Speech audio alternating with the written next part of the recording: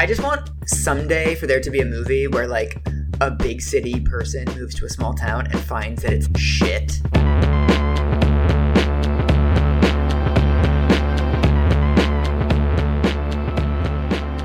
Welcome to You're Wrong About, the show where we set right what we once got wrong. Oh, we're back to the original tagline. Yeah, well, I want to give Quantum Leap more of a chance. Hoping that each leap will be the leap home. That's the other Quantum Leap thing. So it's hoping that each You're Wrong About will be the last. I mean, I don't really hope that because I really like making this show with you. My name's Sarah Marshall, and I'm a journalist for The New Republic and BuzzFeed, and I'm currently in a Dunkin' Donuts parking lot in St. Johnsbury, Vermont, because that was the closest place to where I'm staying where I could find enough reception to have this conversation. Wow. I am Michael Hobbs. I'm a reporter for the Huffington Post, and I am cozy in my apartment, which has terrible acoustics as usual. That is the only new thing to report. You need to hang up, some scarves or something. Just pretend, be like, on Saturday, I will live as Stevie Nicks. And today we're talking about the Exxon Valdez spill. Yes. In the research for this, it was a long time. I was like, oh, it's not that interesting. It's not that interesting. And then I just hit pay dirt. And I was like, oh my God. And then kind of like we were talking about last week, it became this thing where I'm like, we really got this one wrong. There's a huge story underneath the Exxon Valdez spill that no one ever talks about. And it took me a while. It took me a week of reading to find that story. And then once I dug in, it's everywhere. So I'm also really excited to talk about this. I was biking through downtown Seattle this week, listening to a podcast interview with one of the survivors of the spill and crying on my bicycle. That sounds dangerous. Drivers were honking at me from their SUVs.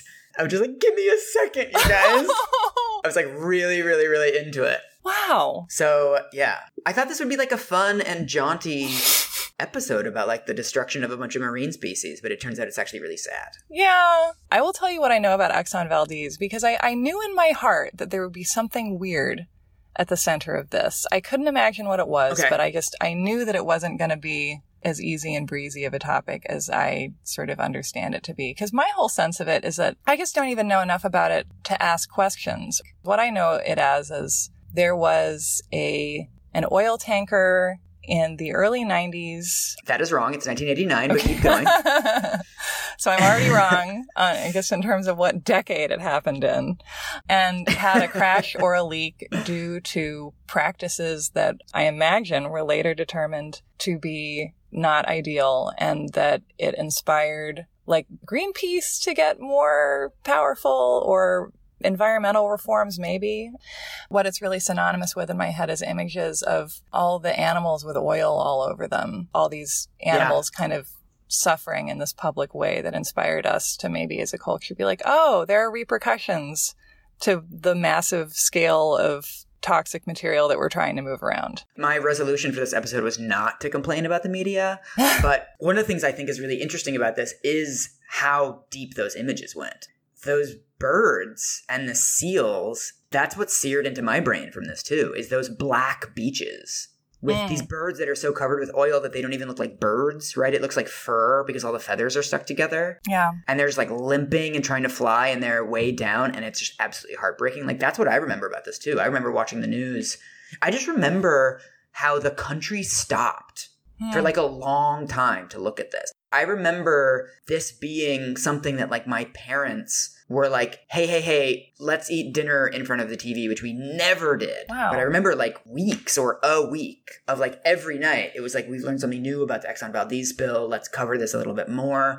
Yeah, and so I'm curious about, to start with, what was your understanding at the time of how this had happened? And did you have a sense of somebody being at fault? So the original story of this was basically that there's a boat that leaves the coast of Alaska, and right after it leaves, it hits a reef, and there's a giant gash in the middle of the ship. And so as we all remember from Titanic, many ships have different containers within them, and if some critical mass of them floods, then the whole boat sinks. I can keep her afloat with 4 containers breached, but not 5. Not 5. Oil tankers are exactly the same thing. There's I forget what it is, but it's something there's 11 containers, and 5 of them were ripped open, or 6 of them, or something like that. So it's like the majority of them, but it's not all of them. So basically, just after midnight, March 24th, 1989, this boat leaves the coast of Alaska with a ton of filled with oil, and it goes out of the shipping lane. There's kind of like a specific way that it's supposed to be going. It's on its way to Long Beach, California, where it's going to offload all this oil. And it leaves the shipping lane and hits this reef that is very shallow and just gashes open the whole thing, and oil just starts shooting out of this thing. So it ends up being 11 million gallons of oil. But there's different accounts, and there's different, like, you read different numbers in different places, and it changes all the time. And I also think one of the weird media aspects of this too is these giant numbers. Like 11 million gallons of oil. Right. Sounds like a lot, but is that a lot? Is that like a day worth of oil, or a week, or a minute, or... Well, or also like that we don't even have a way of picturing that. Like I have I don't even know what 100 gallons of oil would really look like, honestly. I would have to sit down and be like, well, if a gallon of milk is this high... Right. And also, like, how many gallons are in a swimming pool? Like, I don't even know that. Right. So it's like, I couldn't even begin to know what 11 million gallons actually means. And that's another thing that later on they determined that it's about 1,500 miles of coastline that gets affected by the spill. And that's another one of those things, that 1,500 miles... Is that a lot? Is that a little?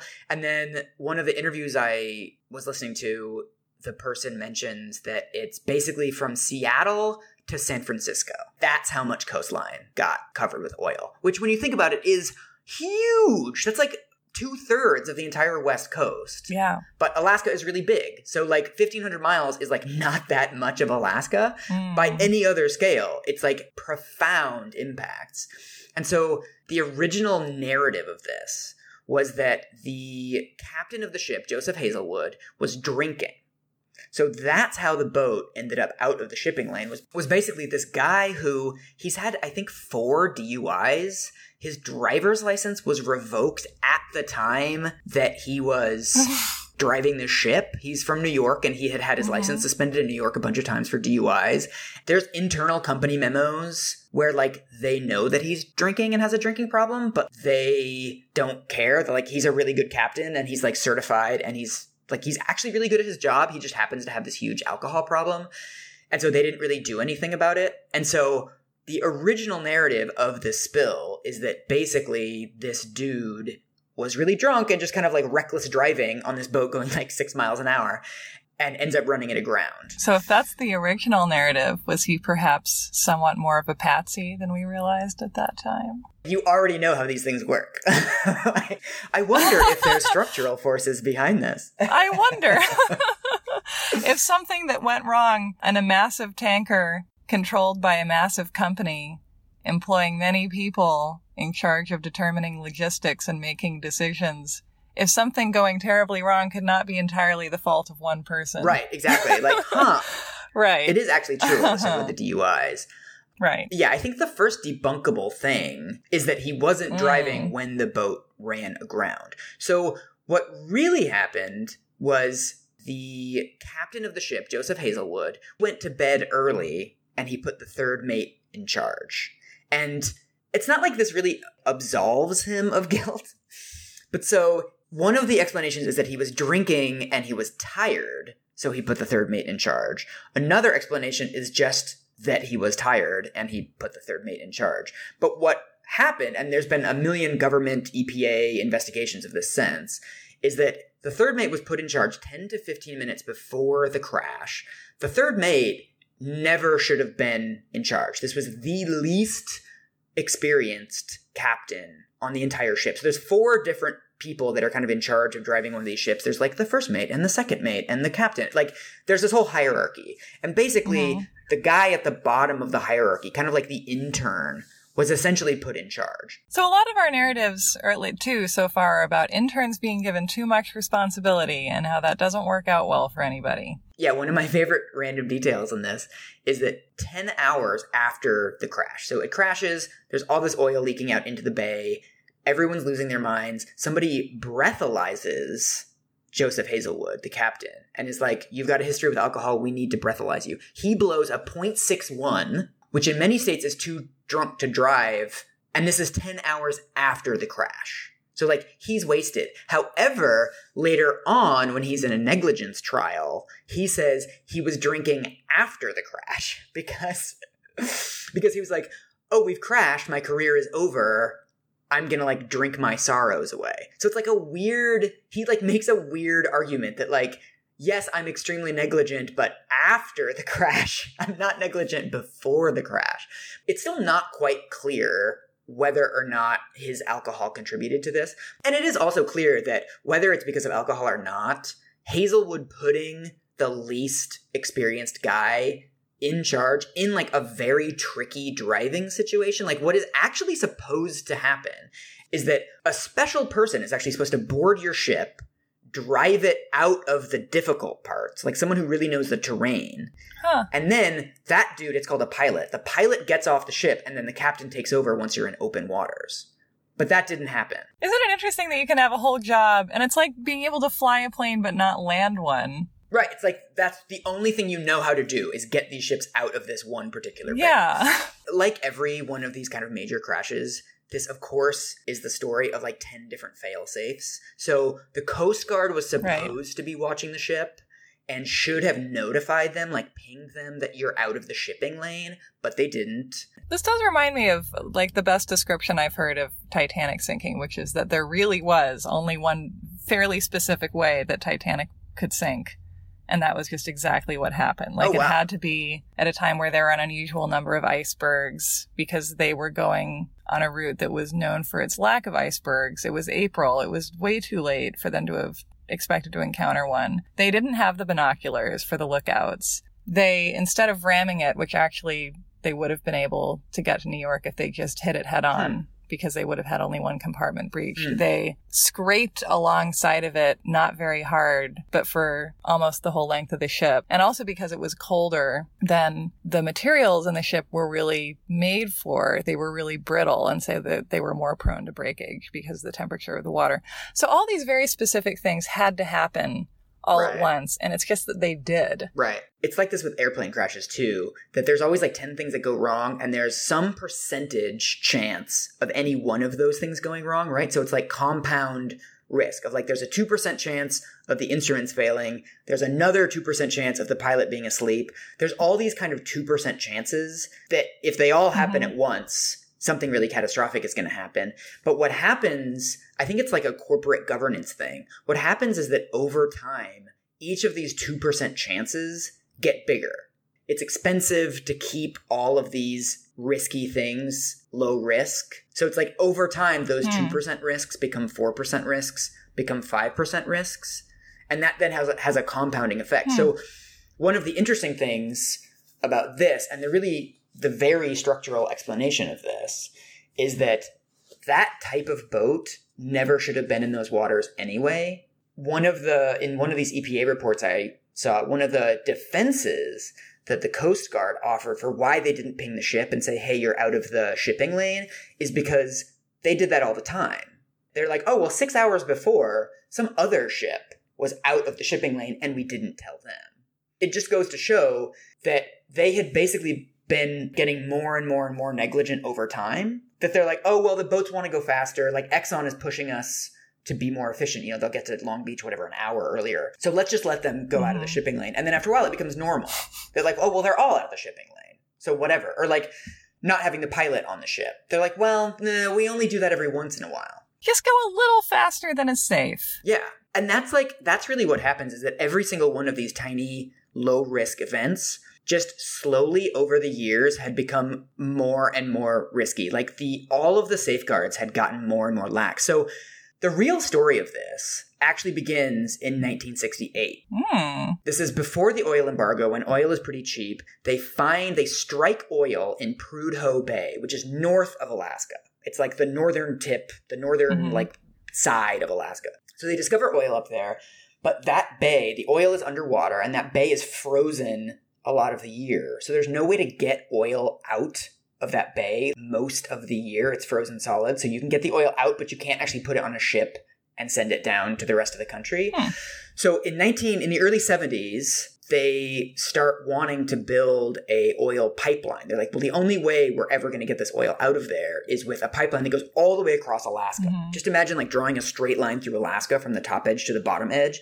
And that's where they want to put the pipeline. And there's this whole history of when they were building the oil pipeline, the whole idea was to run the oil pipeline across Alaska and then put it on a boat, as they do, and then run it down to California. The fishermen in this bay are like, this sounds really reckless. There's going to be a spill. Like, you can't just have like 1.5 million gallons, I think, every day or every year. Again, I have no idea what these volumes are, but a lot of oil is going to be going through this pipeline. And also, like, if an Alaska fisherman whose job is going out in inclement conditions in the freezing cold to maybe capsize and drown just sort of as an occupational hazard is like, this is too risky. Yeah. You should listen to them. And so these people in the 1970s are basically predicting exactly what would happen. They're like, there's a lot of shallow reefs.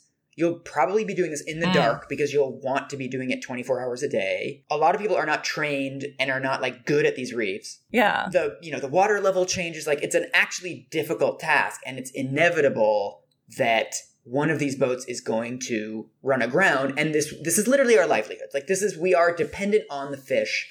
The entire half of most of these coastal towns, about half the population of all those towns is directly engaged in commercial fishing. And then the rest of the towns are sort of support networks, right? It's like school teachers and restaurants and stuff like that. So the entire coastline of Alaska is completely dependent on fishing. So these fishermen communities are like, guys, this is a really bad idea. And so Exxon, which of course is wanting to develop these oil fields, is like, look, you're absolutely right. You have a really good point. We're going to run ships with double hulls so that if it gets cut, there's like an extra layer of protection. We're going to have pilots on our ships. We're going to have like tugboat escorts that drive us through the channels. We're never going to deviate from the shipping lanes. We're going to be really careful. Congress, in their infinite wisdom, is like, let's trust the oil company on this. Like, forget these like fishermen who live up there. Let's go with Exxon. Like, Exxon's definitely telling the truth about this. So none of this stuff gets written down. So Exxon makes all these promises about the way they're going to run their operations, and none of it is codified into law. Let's not ask the police to transcribe their interrogations. Let's just trust that what they say is what happened. Yeah, it's fine. And it's not as if they have any incentive to lie. Right, so we can 100% trust them. Like, they're fine. They're a private sector actor with, like, shareholder responsibility. So, like, yeah, let's trust them. And so Nixon approves this pipeline. And then this is the most bananas thing. So on this double-hulled vessels, obviously these ships with double hulls are much heavier, so they require more fuel to run, and they go a lot slower. So they cost Exxon a lot more. So Exxon stops using them. After, like, a little bit of time, they just, like, quietly stop using them. And it's just, like, any way that you behave if you, like, don't want to get caught. Like, you're really careful at first, and then you're just like, you know what? If I just quietly stop trying very hard, I don't think anyone will notice. And the most bananas thing, in the early 80s, Alaska passes a law saying that all vessels have to be double-hulled. Exxon sues the state of Alaska, saying that's an undue burden, and they never promised to do that. Like, that's how brazen this company is. So one by one, every single thing that they've promised goes away. By the time we get to the 1980s, they're just, like, going as fast as they can. This Hazelwood guy, this is another thing that, like, didn't end up in any of the reports at the time. The captain of the ship was in a labor dispute with Exxon at the time because he was concerned that they were pushing him harder and harder to go faster and faster. And so he had actually complained to the company, guys, you're making me go too fast. I'm not comfortable with this. And the company was like, no, you need to, like, produce. So it's a story of pressure from above and then pushing all of these little tiny risks higher and higher. I listened to a bunch of interviews with this woman named Ricky Ott, who was a marine toxicologist who happened to get a summer job on an Alaska fishing boat the summer before the oil spill. Wow. So, like, this marine toxicologist in a city of 2,500 people happens to be living there and just, like, is a fisherman lady. And she starts looking into all this stuff.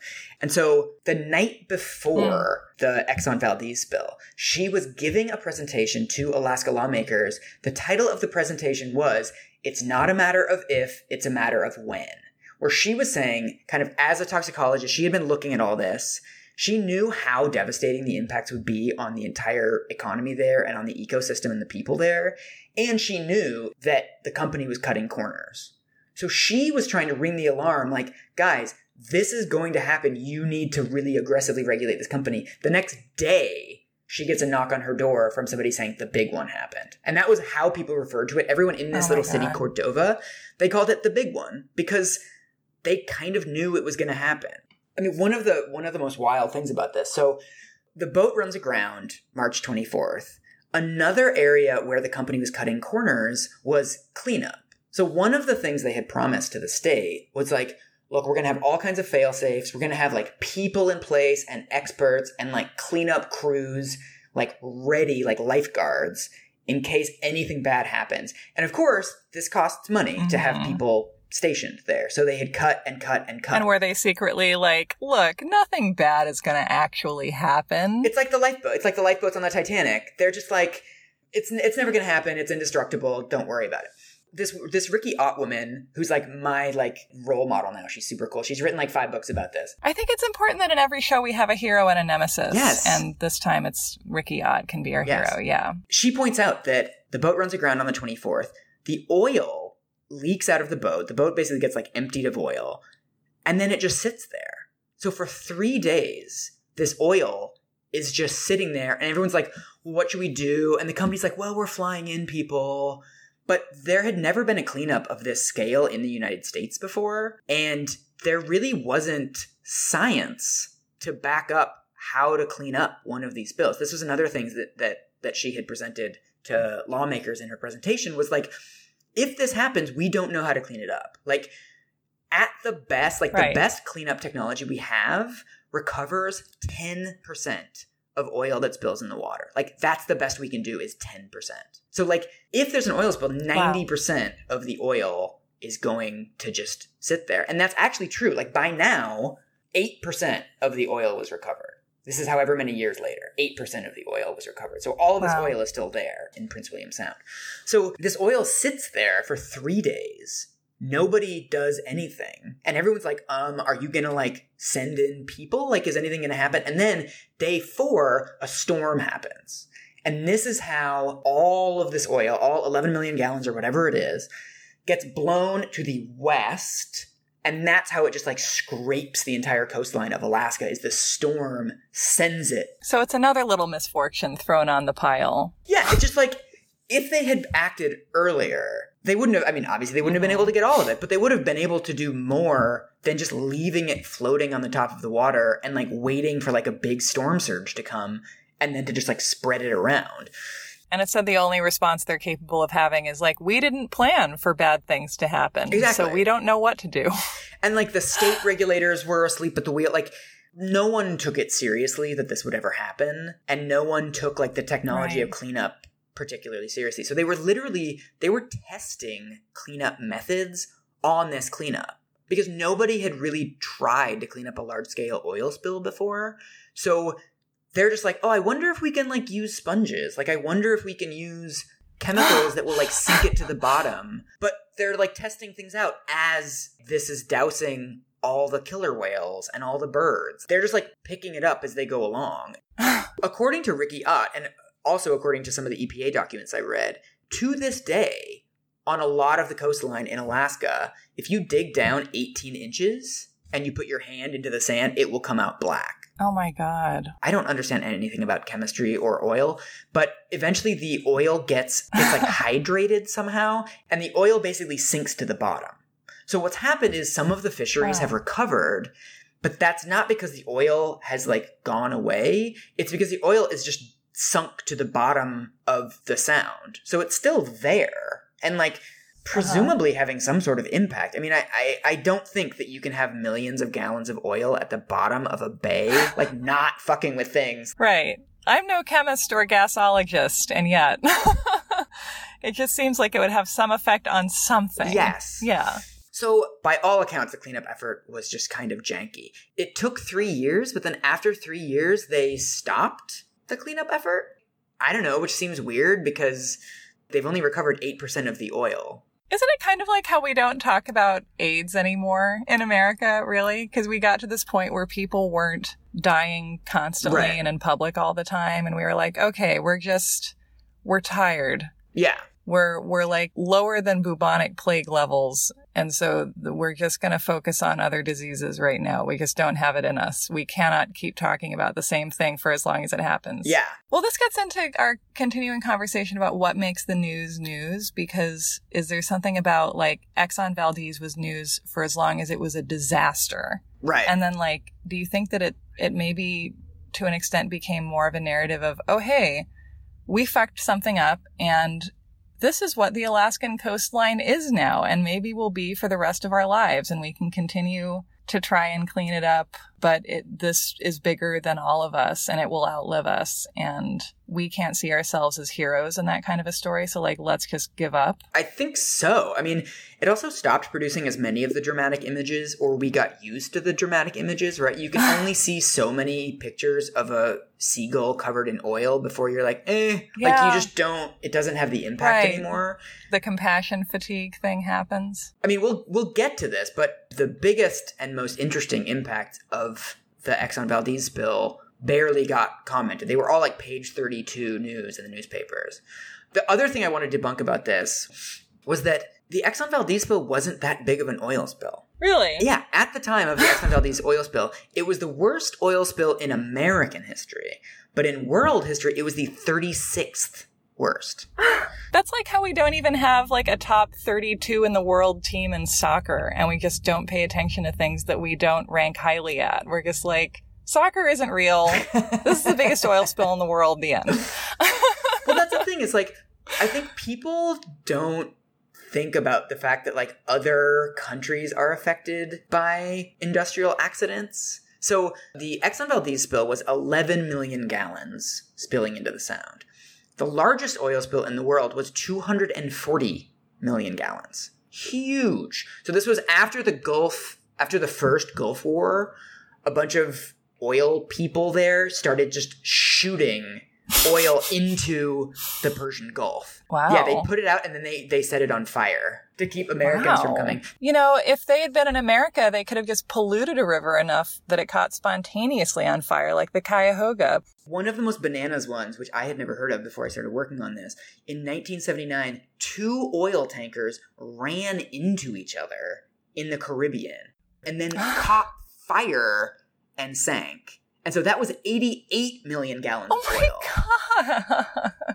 So that's another one where, like, it also killed way more people. It killed 26 people because these boats exploded after they rammed into each other. And so, again, this is like a fucking huge deal.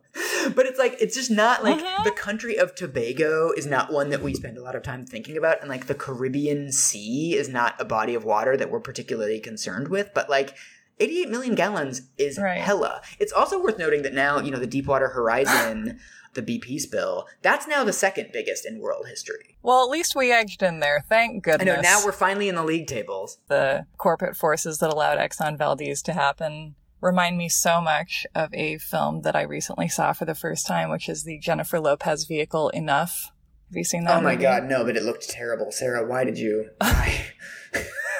It looked so bad. You know what's interesting about Enough? What? It's really bad, and then it gets really good in the last 20 minutes, and then it gets really bad again. But there's a very satisfying part where you're watching Jennifer Lopez just getting ready to kick the shit out of her abusive ex and like taping up her knuckles and like putting tape on over all her rings. And it's great. But Enough is the sort of classic abuse dynamic being set up narrative. So like this guy swoops in and he has all this money and he buys Jennifer Lopez her dream house. And she's like, why would I ask questions about this? This is great. Yeah, you know that you're entering into a power dynamic where you're surrendering your control. And you just have to believe that the entity you're surrendering your control to, whether it's TV's Billy Campbell or Exxon, they just have to keep wanting to keep your best interest at heart. Well, one of the weird blind spots that kept occurring to me as I was reading about this was that every kind of smart and savvy American is like, well, you can't expect companies to have a conscience because companies are not social actors, right? They're profit maximizing. CEOs cannot go to their shareholders and say, like, we're doing this because it's good for the community. If that's our guiding principle, and if that's the rule behind the way that the capitalist economy is structured, fine. But then that has to suffuse every stage. If we know that at the end of the process, we're like, look, we can't expect Exxon to clean up all this oil. Well, shouldn't that also inform the way that we set up regulations? Like, this company will keep its promises. No, their word is their bond. No use writing all this down. The fundamental thing is that if a company's profits are at stake, it will lie to maintain them. It will sue to maintain them. It will act in bad faith to maintain them. And all of that is fine. We can all be savvy and accept the fact that that's the system we've created. But we have to make that part of the system at every stage, not just at this end stage. To bring in another very fraught metaphor, isn't this reflective of the fact that America just is Jennifer Lopez? The thing that happens in a domestic abuse dynamic is that you have tension building, acute battery incident, and then loving contrition. And it feels like we have these moments like the Exxon Valdez spill that are an acute battery incident. And then we have loving contrition. And we're like, okay, we're going to take our shoes off. We're going to have double hold tankers. We're going to fix this specific problem. Right. You're never going to be nice. You're not capable of it. That's not who you are. Well, this leads perfectly into what I think is the real story of the Exxon Valdez spill, and the one that we don't tell as often. Mm-hmm. To me, it feels like the real story of the Exxon Valdez is about the lawsuit that was filed. So right after the spill, obviously people are destroyed. Everybody depends on commercial fishing in these small towns, and commercial fishing is gone. It just literally doesn't exist anymore. All the fisheries are closed. All of the fishing stops. The entire backbone of the economy of these places is completely decimated.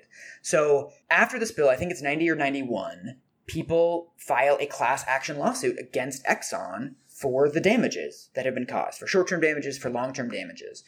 This lawsuit ends up going on for 14 years, ends up going to the Supreme Court, and it sets a precedent for the next time this happens, it's going to be so much worse. So basically, the first thing that happens is the company makes everybody prove that there were damages. So the first sort of traumatic component of this is that to prove that you've been harmed by the oil spill, you have to document that your livelihood depends on commercial fishing and that commercial fishing was damaged. And so, of course, because again, we live in a capitalist system with shareholder value as paramount, the company begins this campaign of questioning everything. Questioning, well, was commercial fishing really damaged by the spill? How short of a skirt was commercial fishing wearing that night? Like, literally. And then there's all this documentation stuff. So the process of discovery is bananas because we've got hundreds of thousands of people that are affected. So it's like, well, are you really in the commercial fishing industry? I'm going to need to see every pay stub for every month you've ever worked on commercial fishing. I need to see your bank statements. And of course, the company has the resources to question everything, right? That they're like, well, you say you began as a commercial fisherman January 13th, and this other record says it's January 14th. So I just don't believe that you're a commercial fisher. Oh my God. They just do this nickel and diming, just questioning everything. And one thing that Ricky Ott and other people mention is just so broken about the legal system is that it's an adversarial system. So their role, Exxon's role in this process is to question literally everything, because that's the way that the legal system is supposed to work, right? One person is opposing and one person is advancing. But of course, the opposing team has way more resources and way more patience than the advancing team, right? If you have just lost your livelihood, you need relief now. You're on the hook. And the company can just wait and wait and wait. I'm sure that all of the poverty wage earning fishermen in Alaska can afford to stay locked in a legal battle for 14 years. Like, I'm sure that they have completely equal footing with Exxon. And of course, the legal system is not set up for power imbalances like this, right? So they go through the original trial. Right. There's a jury trial in Alaska where they're assessing the claim. So Exxon somehow manages to narrow it down to 32,000 claims because they've thrown out all the other claims for compensation. They think that they should only be paying people, I think it's something like $11,000 each for each of these claims. They're only going to pay back the actual fisher. I don't want to say, I'm trying to talk around the word fishermen, but like fisher people, because like they are, of course, gender mixed. The fisher humans. The fisher humans. But basically, Exxon is making these completely insane claims. So they, at some point, want to limit, they argue to a judge that they want to limit the total compensation. Again, 1,500 miles of coastline, tens of thousands of people affected. Exxon wants to limit the total compensation to $25 million. They're like, look, we don't care how it's distributed, but we just think $25 million is about right. And they refuse to pay for any long-term consequences. They're only paying for short-term consequences. Basically, we ruined like this one summer for you. So whatever you would earn in this summer, that's what we're going to pay back. So it's only the fishermen, none of the teachers, the restaurants. Tourism is decimated, right? So the people that rely on tourism are just as decimated as the fisher people, but they don't get any compensation because, those are indirect impacts. And there's no proof that tourism wouldn't have gone to 0 people that summer anyway. So we just don't see the evidence. You could have had a black fly infestation. It's not because of the oil spill necessarily. It's 100% disingenuous. But the way that the legal system is set up is that you have to take every claim seriously, even if on its face it's disingenuous, right? There's no like release valve. Don't you think you should be able to, instead of standing up and saying, I object, in a trial, there should be some sort of maneuver where you stand up and go, really? Really? Where you just need to signal that, like, look, this is in bad faith. And that's what's so frustrating about this whole system, and really the whole corporate accountability mechanisms in general, is that the company files 22 motions to dismiss. During this original trial, it's already been 5 years. This is 1994. The company files 22 motions saying, look, this shouldn't even be a case at all. We don't see why these people are even filing for compensation. It's total bullshit. But there's no release valve for the legal system to just say, no, fuck you. So this trial ends up taking years. The jury, to their huge credit, say compensation to these 32,000 people, compensation is $287 million total, which is only about $7,000 each, bananas. But punitive damages are going to be $5 billion. That's 1 year of Exxon's profits. You have destroyed an entire ecosystem, an entire economy.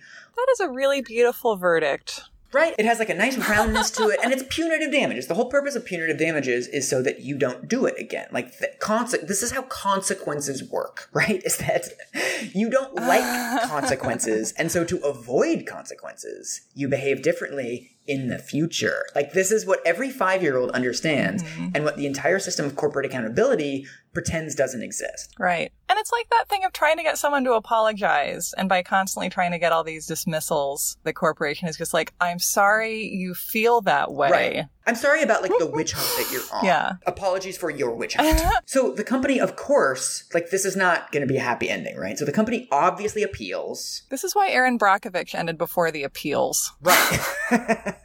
And this is also, we covered this in our sexual harassment episode, that like the entire thing of punitive damages is just so fucking broken that it's like there's these victories and then they always get overturned on appeal. So Ricky Ott talks about how this eventually gets appealed to the Ninth Circuit, where basically the judges say, well, the community wants $5 billion and the company wants 0. So why don't we just award $2.5 billion?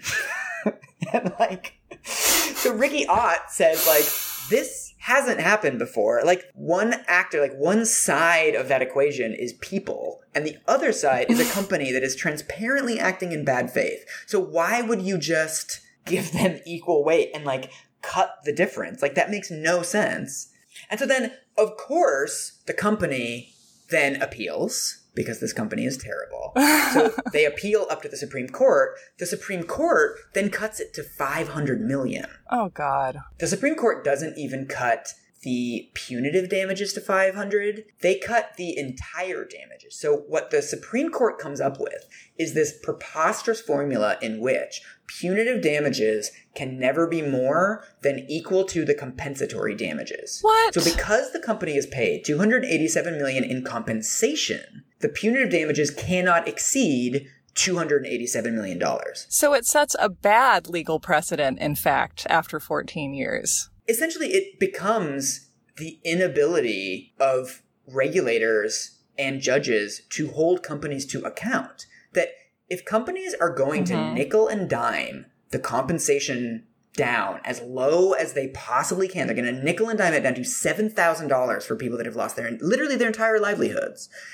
Then, on top of that, we can only put one more, like 1x of that on top to punish the company so that they never do it again. We're now down to, it was a year of the company's profits. By the time this $500 million verdict comes down, it's 4 days of profit for the company. So like, what punitiveness is that? They've removed all of the incentive for the company to behave any differently. The court, you know more about courts than I do, so I don't know if courts ever do this. But basically, the Supreme Court, in the decision, is like, we don't think this should be a precedent. This should only apply to maritime cases. Wow. So the Supreme Court is like, no, this only applies to maritime law, which like why? Like, what the fuck are you talking about? Who cares if it's maritime or not? And they cite all these precedents. They cite a precedent of a BMW lawsuit to justify this, that like punitive damages are out of control. But then they say, oh, well, it only applies to maritime law. But a lot of legal scholars since this have pointed out that circuit courts and lower courts are using this as a precedent. This idea of one-to-one punitive damages has become a precedent, despite the Supreme Court super disingenuously being like, oh, we're a court which, runs on case law, but like, don't consider this case law. Like, what lower court judge is going to be like, oh, well, the Supreme Court told me not to, so I'm not going to use it. No, all the lower court judges are using this bullshit one-to-one formula. So what this case really represents is just the carpet being pulled out from under any mechanism to hold companies to account. Like, why would Exxon behave any differently now? I mean, it has the ring of logic, but no actual content. It's like, well, punitive damages can't be more than compensatory damages. And that's like when your friend is like, well, you can't come to the slumber party because I only have 4 sleeping bags. And it's like, that's not a real reason. That's just something that you say to avoid saying your actual reason, which is like, I don't want you at my slumber party, or for whatever reason, we have become inured to the fact that we cannot expect corporations to actually be held financially accountable for the extent to which they're destroying the entire world. Like, it's just, we've given up on the idea, but only in maritime law. You're exactly right, because the Supreme Court says they make it seem like there's some crisis of punitive damages in America today. They're like, punitive damages have gotten like really arbitrary. Like, some cases have like 5 million in punitive damages and some of them have like 1 million. Like, that's bad. And it's like, is it? Or like, is it bad that companies aren't being held to account? I think it's so, like, impunity for companies that do bad shit, to me, is so much worse than punitive damages being arbitrary. Like, this idea that we have to have a formula for punitive damages is dumb. We don't have a formula for anything else. Like, this is how jury trials work. There's not a perfect formula for, like, right, if you kill your wife, you will get exactly 27 months in prison. No, we look at the individual. We look at their circumstances. We look at whether it was premeditated. Right. This is how the legal system works. Yeah. And they also, this was like the part that I was like, in my notes, I was like in all caps, like, you are fucking kidding me. So one of the things the Supreme Court mentions is that this arbitrariness of punitive damages violates the due process rights of corporations. Doesn't it do the opposite, in fact? Because by saying that they're going to evaluate it individually, doesn't that guarantee them more due process? Oh, yeah, that's a good point. I hadn't thought about that, actually. Oh, I was more just offended at the idea that, like, poor little Exxon. Oh, you're right. We need to protect Exxon. And the due process clause was written to protect entities like Exxon, surely. Like, that is what was 100%, on the minds. Yes. Yes, the most powerful actors in society definitely need their due process rights. And so this gets to the crying on my bicycle part, which is Ricky Ott, she was living in Cordova, Alaska at the time when all of this was going on. She talks about how this entire process, not just the spill, but also the litigation, tore the city apart.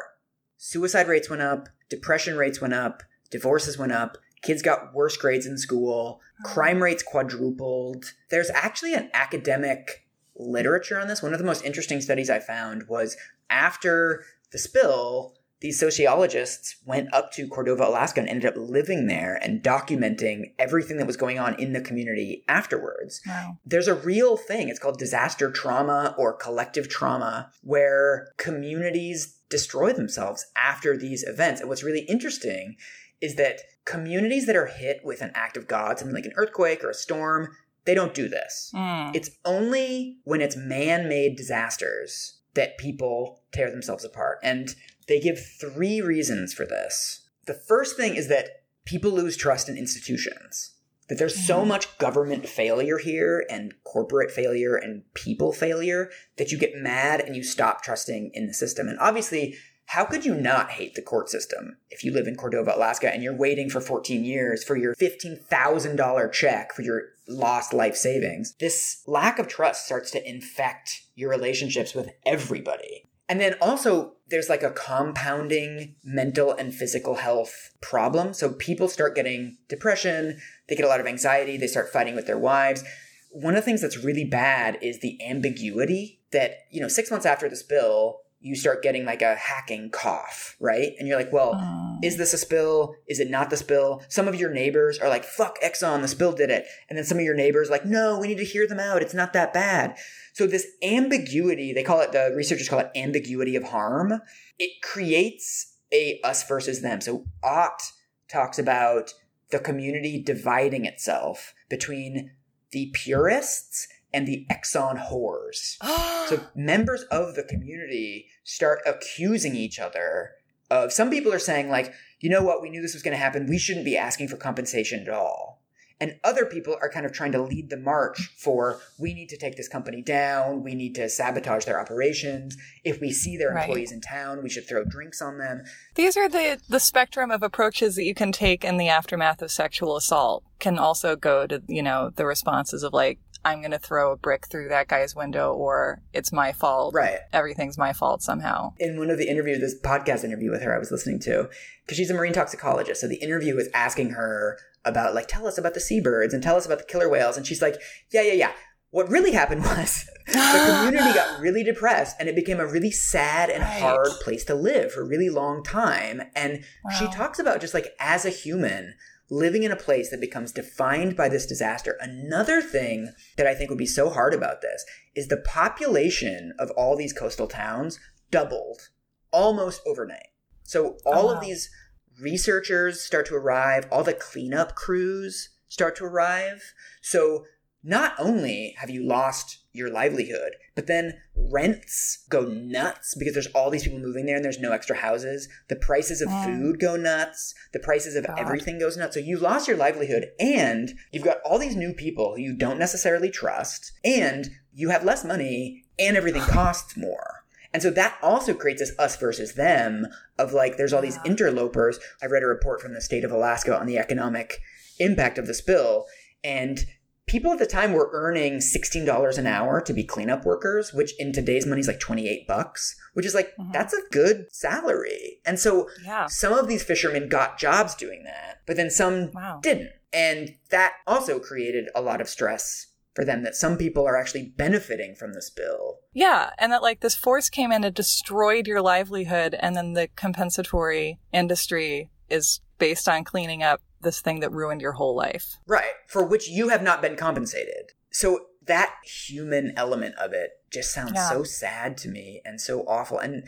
she says domestic violence rates went crazy. I just think of it as like, you've injected oil into this community, but you've also just injected anxiety, where there's all these people that they don't know. I mean, some of them after the spill, some of them ended up getting good jobs for a couple of years as cleanup workers, but they didn't know that. So for all these people, this was March, right? So all they knew was that this summer, maybe I can fish, maybe I can't. My livelihood is destroyed. Like, imagine how much anxiety you'd have. They live in a community that doesn't have a road, so it's a very remote community. a lot of them have been fishers for years. So it's not clear that there's really anything else for them to do in this particular city. And they're thinking like, well, do I have to move? Do I have to retrain? Just the anxiety of injecting all this anxiety into every single family in a community all at once just seems like, of course it would be disastrous. And it's interesting to me that just that we haven't heard that much about this, that like I, looked at all these like Exxon Valdez 25 years later types of things, and very few of them mentioned the human toll. It was mostly about the ecosystem, which like the ecosystem is fucked. Like I'm not saying we shouldn't care about the ecosystem, but this idea that like disaster trauma and collective trauma is a real phenomenon. And I'm sure that it will be happening. Like, can you imagine what Puerto Rico is like right now? I literally can't imagine what it's like right now. I mean, that was like why I think I was crying on my bike, was partly because of just like how sad it sounds, but then also like how that should have occurred to me anyway, right? When you hear about something like this, it should be really obvious to you that like, oh my God, imagine what it's like for those people. Not the day after or the week after, but like a year after and 10 years after. Like it leaves this scar that probably never heals. I think this is a way of thinking that we have to teach ourselves and sort of reinforce as a practice, because it's, I think, something that's societally enforced, but that we do as a species. Of, my description of what is Exxon Valdez was, well, it was this disaster and the wildlife was affected. And then we ended up with, setting precedents that would make it less likely to happen again. In fact, right, we ended up setting a precedent that made things worse. Right. If we're talking about assigning punitive damages to people whose lives are destroyed by the risky business, I guess, of major corporations. And it did not occur to me to think of this as a tragedy that happened to people, because it wasn't presented to me that way. And I haven't trained my brain sufficiently to be like, everything that happens on this scale is going to have this kind of a footprint. I'm going to end with like the darkest finding from all of this. Great.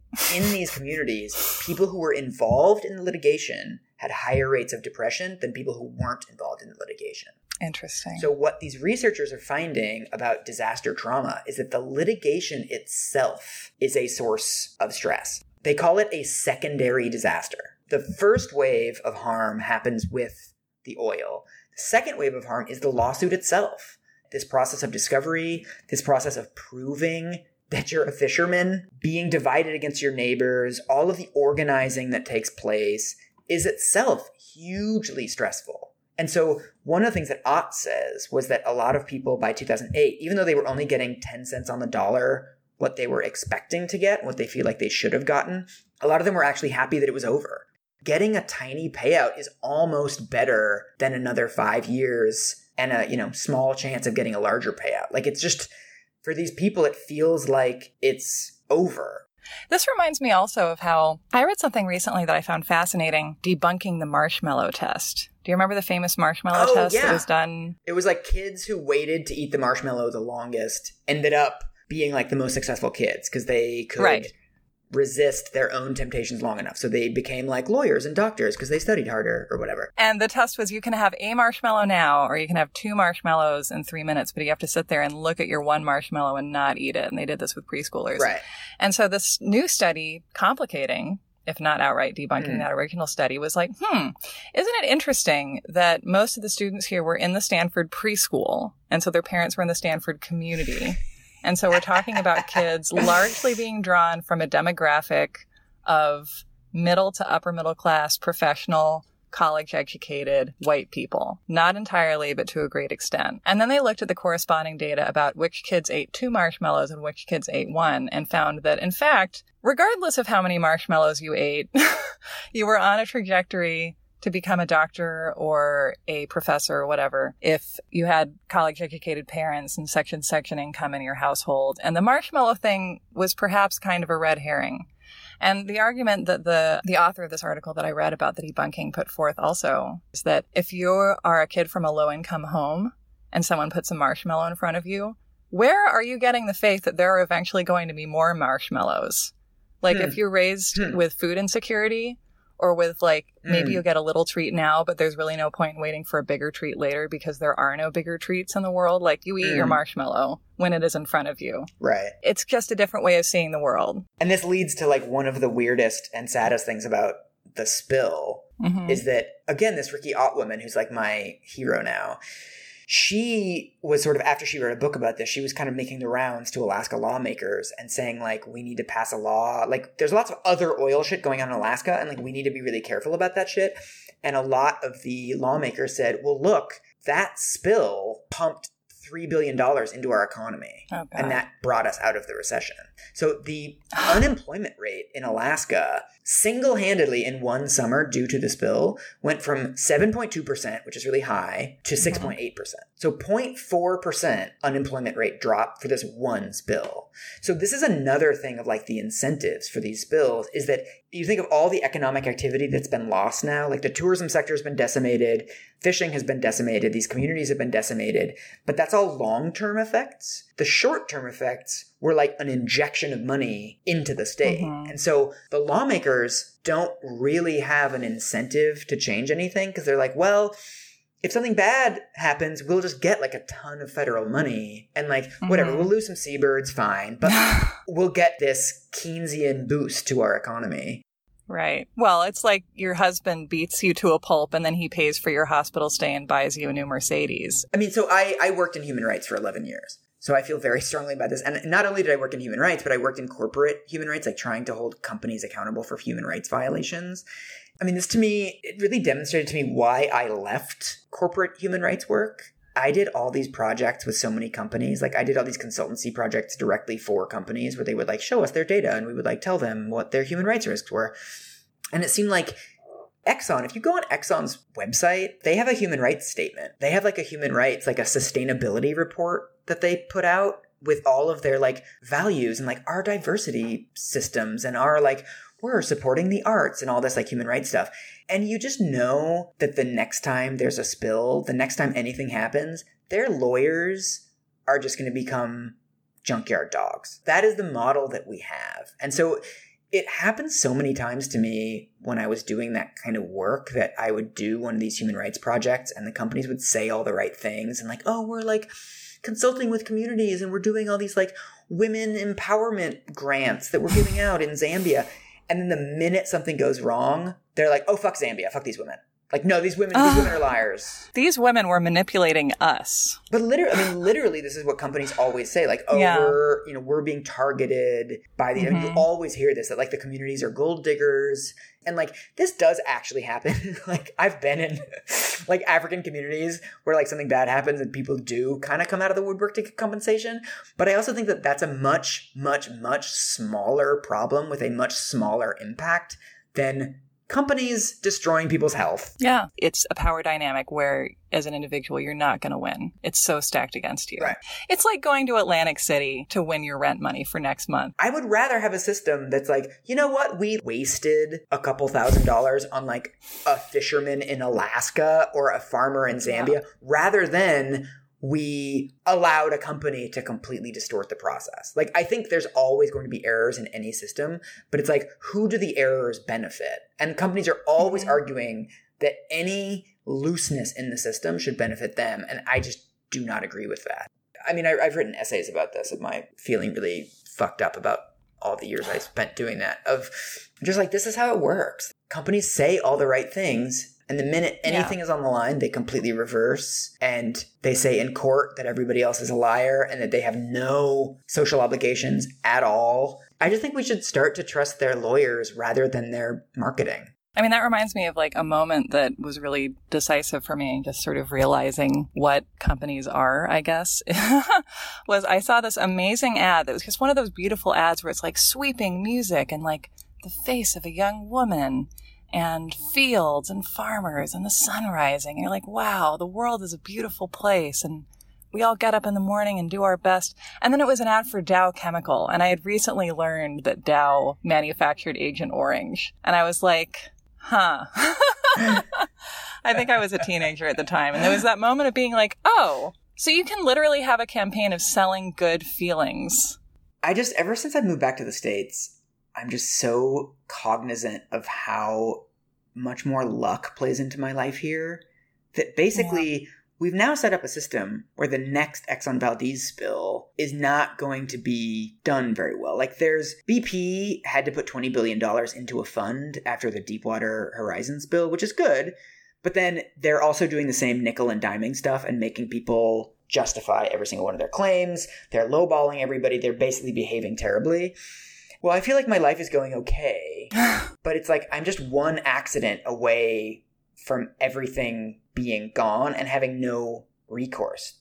And I will turn that into one of my bizarre last-minute twists into optimism and Pollyannaism.